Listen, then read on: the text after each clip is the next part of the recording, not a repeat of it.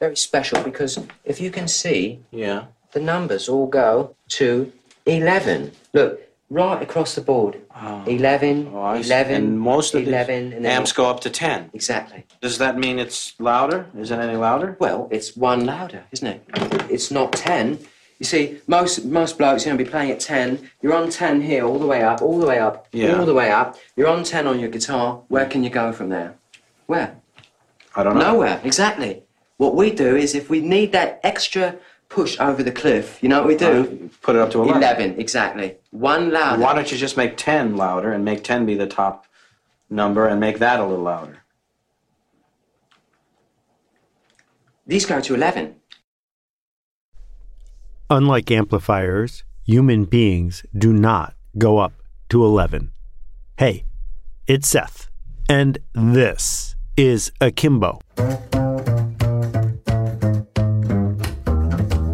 We'll be back in a second to talk about the hedonic treadmill and the culture we're all in. But first, here's a message from our sponsor. We are now boarding rows 30 to 40. Rows 30 to 40 through both doors 888. It's going to be a long time before we go to conferences again at the drop of a hat. But I'd like to invite you to an online conference, not one with speakers who are simply talking at a camera, but one that features you. The Real Skills Conference is back. You can find out the details at realskillsconference.com. It's 2 hours. It takes place around the world, and it's by and for you. It's about real skills. Some people call them soft skills, the stuff that truly matters when we seek to make change happen. It's about interaction, small group breakouts, and transformation. We've done it twice before, and it works. Check out realskillsconference.com for all the details. The hedonic treadmill is the name given for the way human beings pursue pleasure, whatever form of pleasure it is that they seek. It turns out that people, some people, not all people, want more of whatever gave them happiness the last time. So here's the question we begin with. Jeff Bezos has 1,000 times as much money as someone with $10 million. Do we think Jeff is 1,000 times happier than someone with $10 million? Or consider the marathon runner who finishes a marathon in 2 hours and 30 minutes. Are they happier than someone who finishes the marathon in 3 hours? Well, maybe if their goal was to win the race, if their goal was to run a personal best. But if the person who ran the marathon in 3 hours was used to doing a 4-hour marathon or was used to losing and had just won, I think we would argue that the person who ran the 3-hour marathon, at least today, is happier. Free climbing is the activity of going up the side of a mountain with no ropes. This is a fairly foolhardy endeavor if the side of the mountain is particularly steep or particularly tall. If you free climb safely, it's entirely possible that you will now want to free climb less safely. And then perhaps you will continue to free climb less and less safely, seeking to get to 11, seeking the thrill of survival until one day you lose the game. The hedonic treadmill is responsible for many elements of our culture. There are two things that create culture. One is when people accidentally have side effects to their pursuit of this sort of happiness. And the second is where actually changing the culture is the thing that is giving the person on the hedonic treadmill satisfaction. The reason all of this is a problem, because lots of creatures experience the hedonic treadmill. Lots of creatures will eat something until they are sick. Lots of creatures will head out to do something that makes them happy. But human beings have built a culture and technology in that culture to amplify it. So if you got a certain satisfaction out of having a little bit of plastic surgery, the question is, do you decide that you will get more satisfaction by having more plastic surgery? And then how many times do you need to go to the plastic surgeon before even you acknowledge it was all a mistake? Because there are side effects. It's permanent. There was an industry there just waiting for you to come back with money eager to go under the knife to do it again. Or something as simple as snack food. We are hardwired evolutionarily to want dense calories and fats to help people on the savannah survive. However, once you start pursuing that, once you associate high calorie density and fats with pleasure, with belonging, with comfort, then there is an industry that exists to sell you more of it. We can call that weaponizing. If we weaponize the food, what we've done is turn it from nutrition into something that goes on your treadmill until the next thing you know, you're slamming back a Pepsi because they've made the top of the bottle wide enough that you can drink 16 ounces all at once. Until the next thing we know, we have scientists who are dedicating their lives to crunch and to the way fat satisfies us. These people are doing it because they're getting paid to do it. They're getting paid to do it by industrialists who are on a hedonic treadmill because they already have enough cash. They already have enough resources to happily survive. But by their measure, it's not happy because they're not winning. Like the person who needs a personal best at the marathon, like the person that wants to win, we have created a culture where people who are very talented, who are very driven, are all competing on one axis. If you want to ruin a certain kind of billionaire's day, all you need to do is hand them the Forbes 400 list. There didn't used to be a list of the richest people in the world, and now there is. A bunch of years ago, not too long ago, Forbes magazine decided it would be great linkbait, before there was linkbait, to publish a list of the richest people in the world. Some of the data is made up. Some people lobby to be on the list. Others work overtime to not be noticed by the list. But here's the thing. You can ruin a billionaire's day, not all billionaires, but most of them, by showing them that they haven't moved up on the list, that they've in fact moved down. That one of the things that we can assert about people who make it to the billionaires list is they like being billionaires, that they are on a hedonic treadmill, keeping score of something that is actually meaningless in every other element of their life, except for the story they tell themselves. And now, thanks to that list and others like it, other people are telling themselves a story about that person as well. So they are all competing to move up on a list because the difference between $5 billion and $50 billion is no difference at all. There is nothing a person with $5 billion wants that they can't get, but could get if they had $50 billion, except for one thing, the feeling of being up on the list. When people are pursuing a treadmill that hurts no one or even themselves, it's really hard to criticize that. That if you're spending half an hour a day playing Scrabble or chess against the computer, trying to beat your personal best, that's called a hobby, a pastime. It's something that gives us pleasure and hurts no one. Other times, there are things we call addictions, whether it's something like going for too much plastic surgery or finding comfort in a bag of chips that leads to problems associated with your weight. What we see in those situations is someone hurting themselves, but no one else. And the third situation is what happens when the treadmill leads to hurting the culture itself.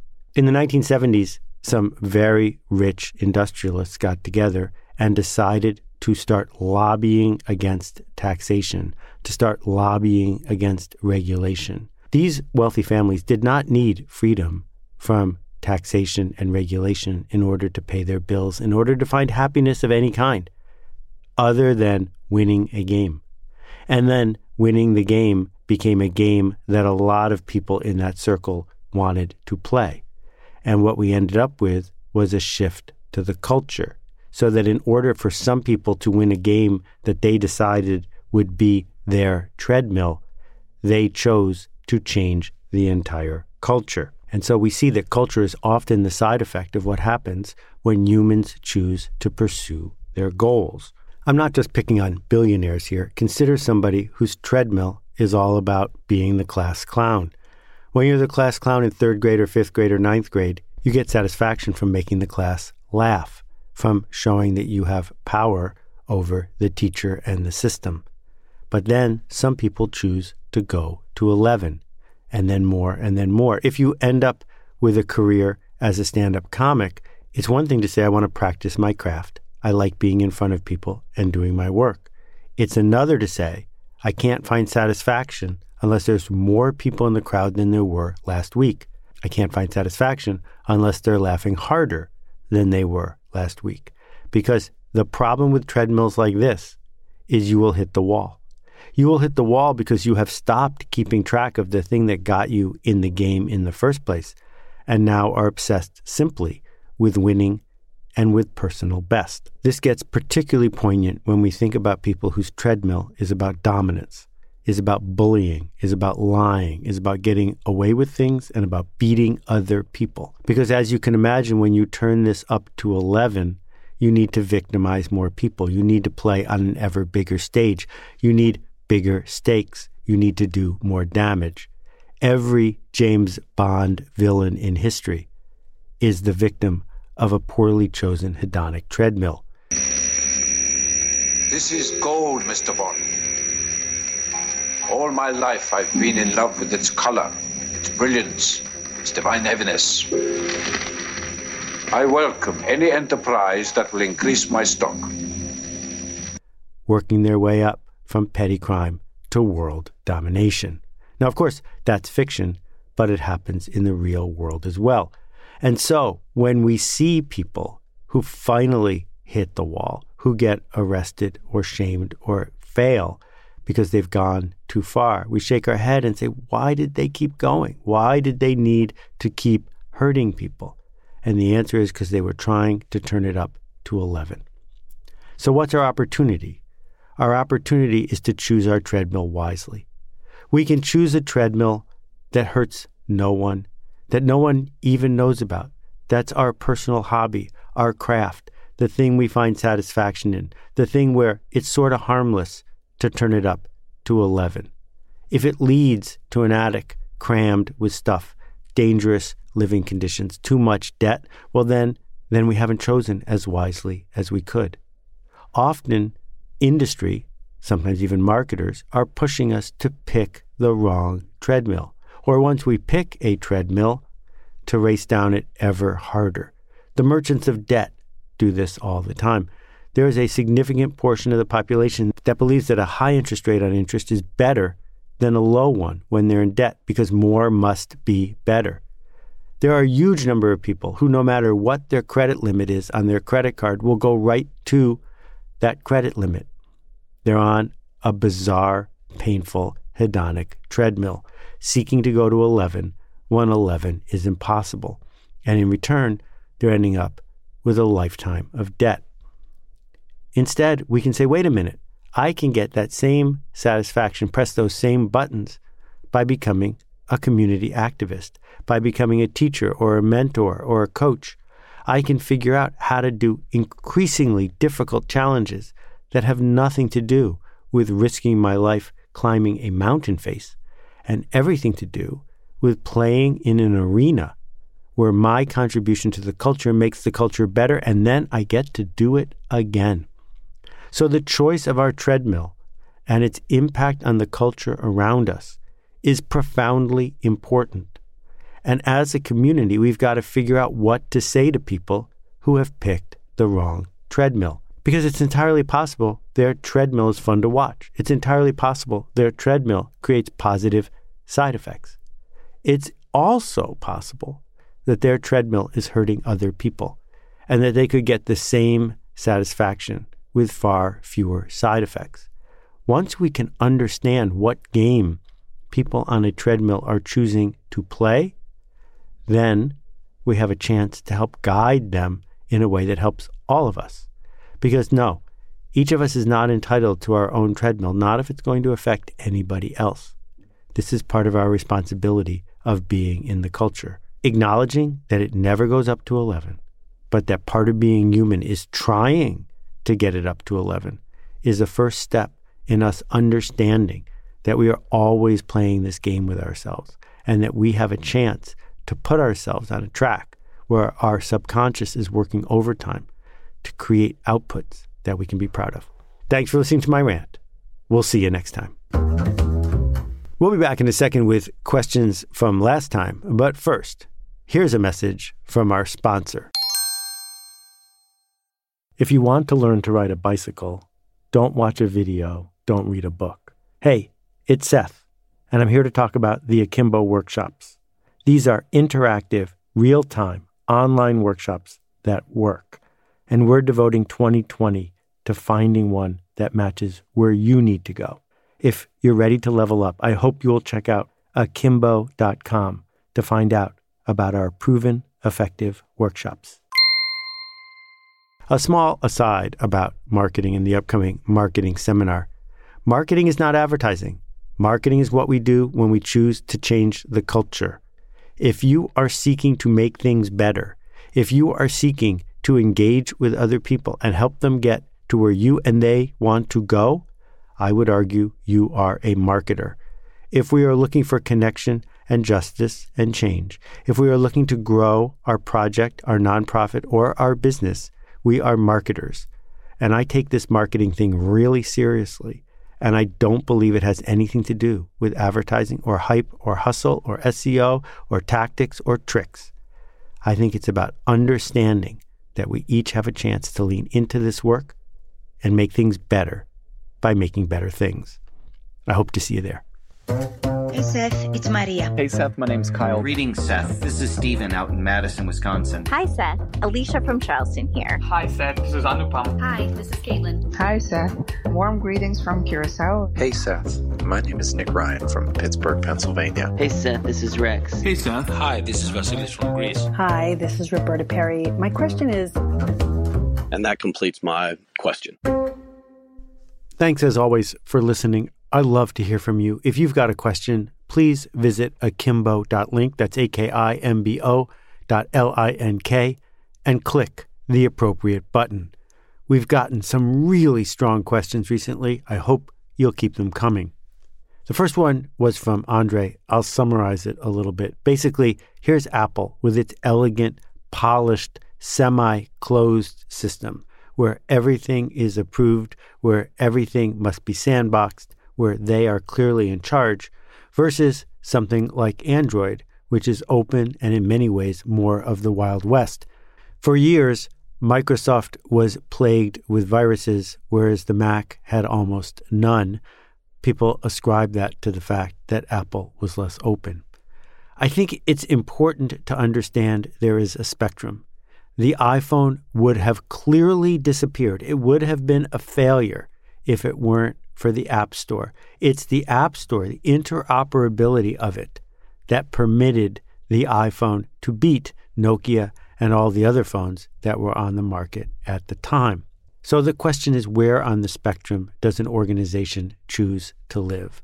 The laissez-faire attitude of Google, which in some ways is a technological hubris of saying, we are really good at tech, we don't have to care about user experience, it'll all sort itself out, versus the design hubris of Apple, in which they say, we know everything, we are right, and we will not let others interoperate with us in a way that undermines our rightness. There are clearly places in between. There are clearly places in between where we can create regimes of openness where people are interacting with each other according to certain rules and where the end result is something that we are proud to point to. And so we often end up in the middle. The extremes are rare. There are very few things that are completely unregulated and open, and there are very few successful things that are completely closed. We have to pick where we're going to be on the spectrum and then do that work in a way that we can be proud of it. Hi, Seth. It's John from Boston. I have a question pertaining to a few themes from across your work. In short, what's your take on the value of a PhD moving forward in the 21st century? If I'm interested in becoming a public policy thought leader, which I am, would a doctorate be a good way to stand out since there are relatively few PhDs? Or is the value of a doctorate declining, much like the traditional MBA? Thanks, John. Quick answer for you. A PhD, like many things, is not about what you learn. It's about the signal that you earned by putting in the effort. Someone could spend twice as long and go twice as deep and learn a lot more, but not get the piece of paper, which means they don't get the signal. So the challenge is to buy the right signal. If you want to go to work at Goldman Sachs or Bain or McKinsey, don't go to a top 50 business school. It won't help. You got to go to a top 4 business school because that signal is the one you're seeking. If you're looking to get ahead in your chosen field of public policy, figure out which signal you can send that's well-earned and that pays off for the long haul. I don't think we can generalize more than that. Hi, Seth. It's Silas here from Auckland, New Zealand. My question is based on the idea of saying no. When I started this freelance journey, I had to say yes to a lot of things just to kind of get my foot in the door, to get people aware of the fact that I was doing great work and that I could benefit their companies or their organizations. And I was lucky enough over time to be able to turn down jobs that didn't necessarily sit right with me.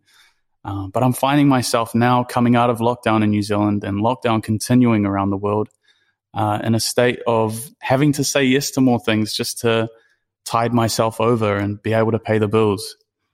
There's one that comes to mind recently where my morals really don't sit with the project. And I said no to it because my gut feeling was so strong on that. But I'm also really feeling the financial pressure of saying that no.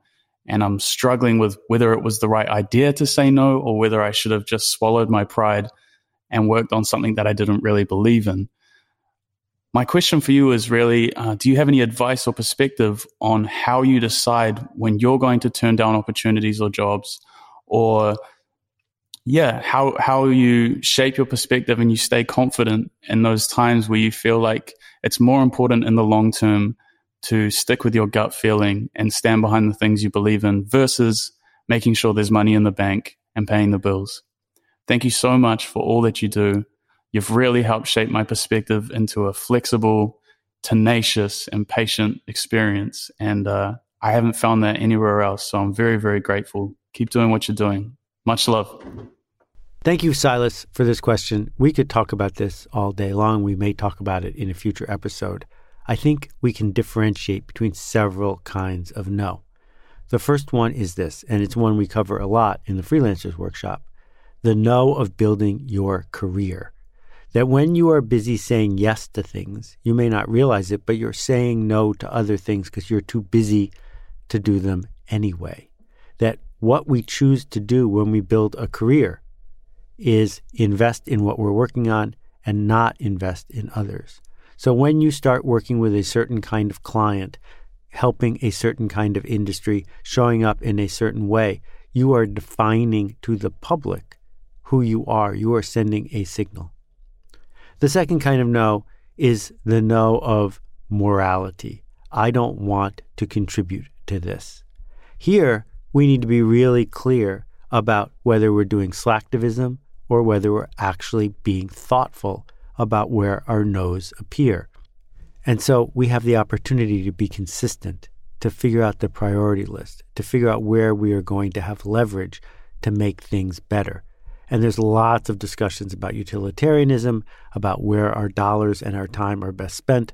People like Peter Singer have argued that it probably makes sense for someone who's getting paid $500,000 a year to be an investment banker not to quit their job and go work for the Peace Corps, but instead to send $450,000 to charities that are going to make things better because their comparative advantage enables them to contribute more.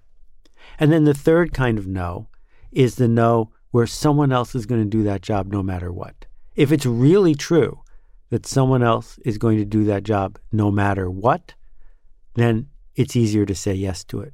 But often we fool ourselves because if every single talented marketer walked away from the cigarette industry, I don't think they would do as well as they do now. Sooner or later, they're going to run out of people, and they can start by running out of you. Hi, Seth. This is Spencer from Amsterdam. I was just listening to the Industry and its Discontents episode, and I have a question. But first, I just wanted to say a huge thank you for this connected journey of musings, insights, and yes, even the rants over the past few weeks about where we go as a culture. Like you said, we're at a crossroads and it's an important conversation. So if we want to build an industry that enables our culture and not the other way around, then I feel that by changing by whom and how startups are funded is a critical part. Ultimately, it feels like the investors are the ones that are geared to enrich Wall Street, so to speak. Living in Amsterdam, I discovered the work of Kate Raworth, author of The Donut Economies, which is all about how we can reimagine our industries and economies to meet the needs of all people within the boundaries of the planet's resources. And Amsterdam is one of the first cities to adopt this model. What if we could build a venture capital ecosystem around this donut economy idea that would still reward the entrepreneurs for the work that they do, but is more accountable to government or social policies than Wall Street, so to speak? Curious to know your thoughts. Thanks for your work and consistency. Thank you, Spencer, for this question. It gives us a chance to highlight some of the things we've been talking about. Here we go. If someone is going to invest money to take a risk, they need a return on that investment. And the current understanding, the understanding for the last 100 plus years, is that the purpose of the investment is to maximize the return on the investment. People who are investing and getting bigger returns have more money to invest. It crowds out investment that isn't seeking bigger returns. Built into the very dynamic of scarcity and money and investment is this idea of racing for a return. What Milton Friedman and others injected into the culture was the idea that the only purpose of a company is to maximize the return for investors. And by accepting that myth, that unfounded myth, our culture gave up something really important, which is personal responsibility, which is the idea that companies exist to do things other than maximize return. But then other voices show up, like the ones you're talking about, like Jacqueline Novogratz and the idea of patient capital, of investing to make things better, not just to make a return. But the chain continues because sooner or later, the chain connects to the ultimate owner of the assets, and that's someone who's trying to maximize return. So I applaud these efforts to bring back to culture what culture used to have, which is our shared responsibility for how we invest, for what a return even means. But until we get there, and one thing that will help us get there, are the boundaries around what happens for people who play with money, for people who are on the hedonic treadmill of seeking to win in the game of money. And the answer, of course, is that you don't get to keep all of your winnings. That if some of the winnings from investment go to improve the culture, to improve schools, to improve health and welfare and community, well, the game will still be the same. People will still seek to invest. But the byproduct of that investment are all sorts of magical side effects, like training the next generation of entrepreneurs, like creating an understanding of what it is to do things around here, like insiders and outsiders, where the insiders are the ones who are investing to make things better. So it's all part of an ecosystem. There isn't one simple solution, but it's obvious to me, at least, that boundaries have to be part of it. Boundaries on what happens to the winnings, boundaries on what's an okay thing to invest in and what's not. We already have these boundaries. We already have made it so you can't make money doing certain things. We already tax the winnings.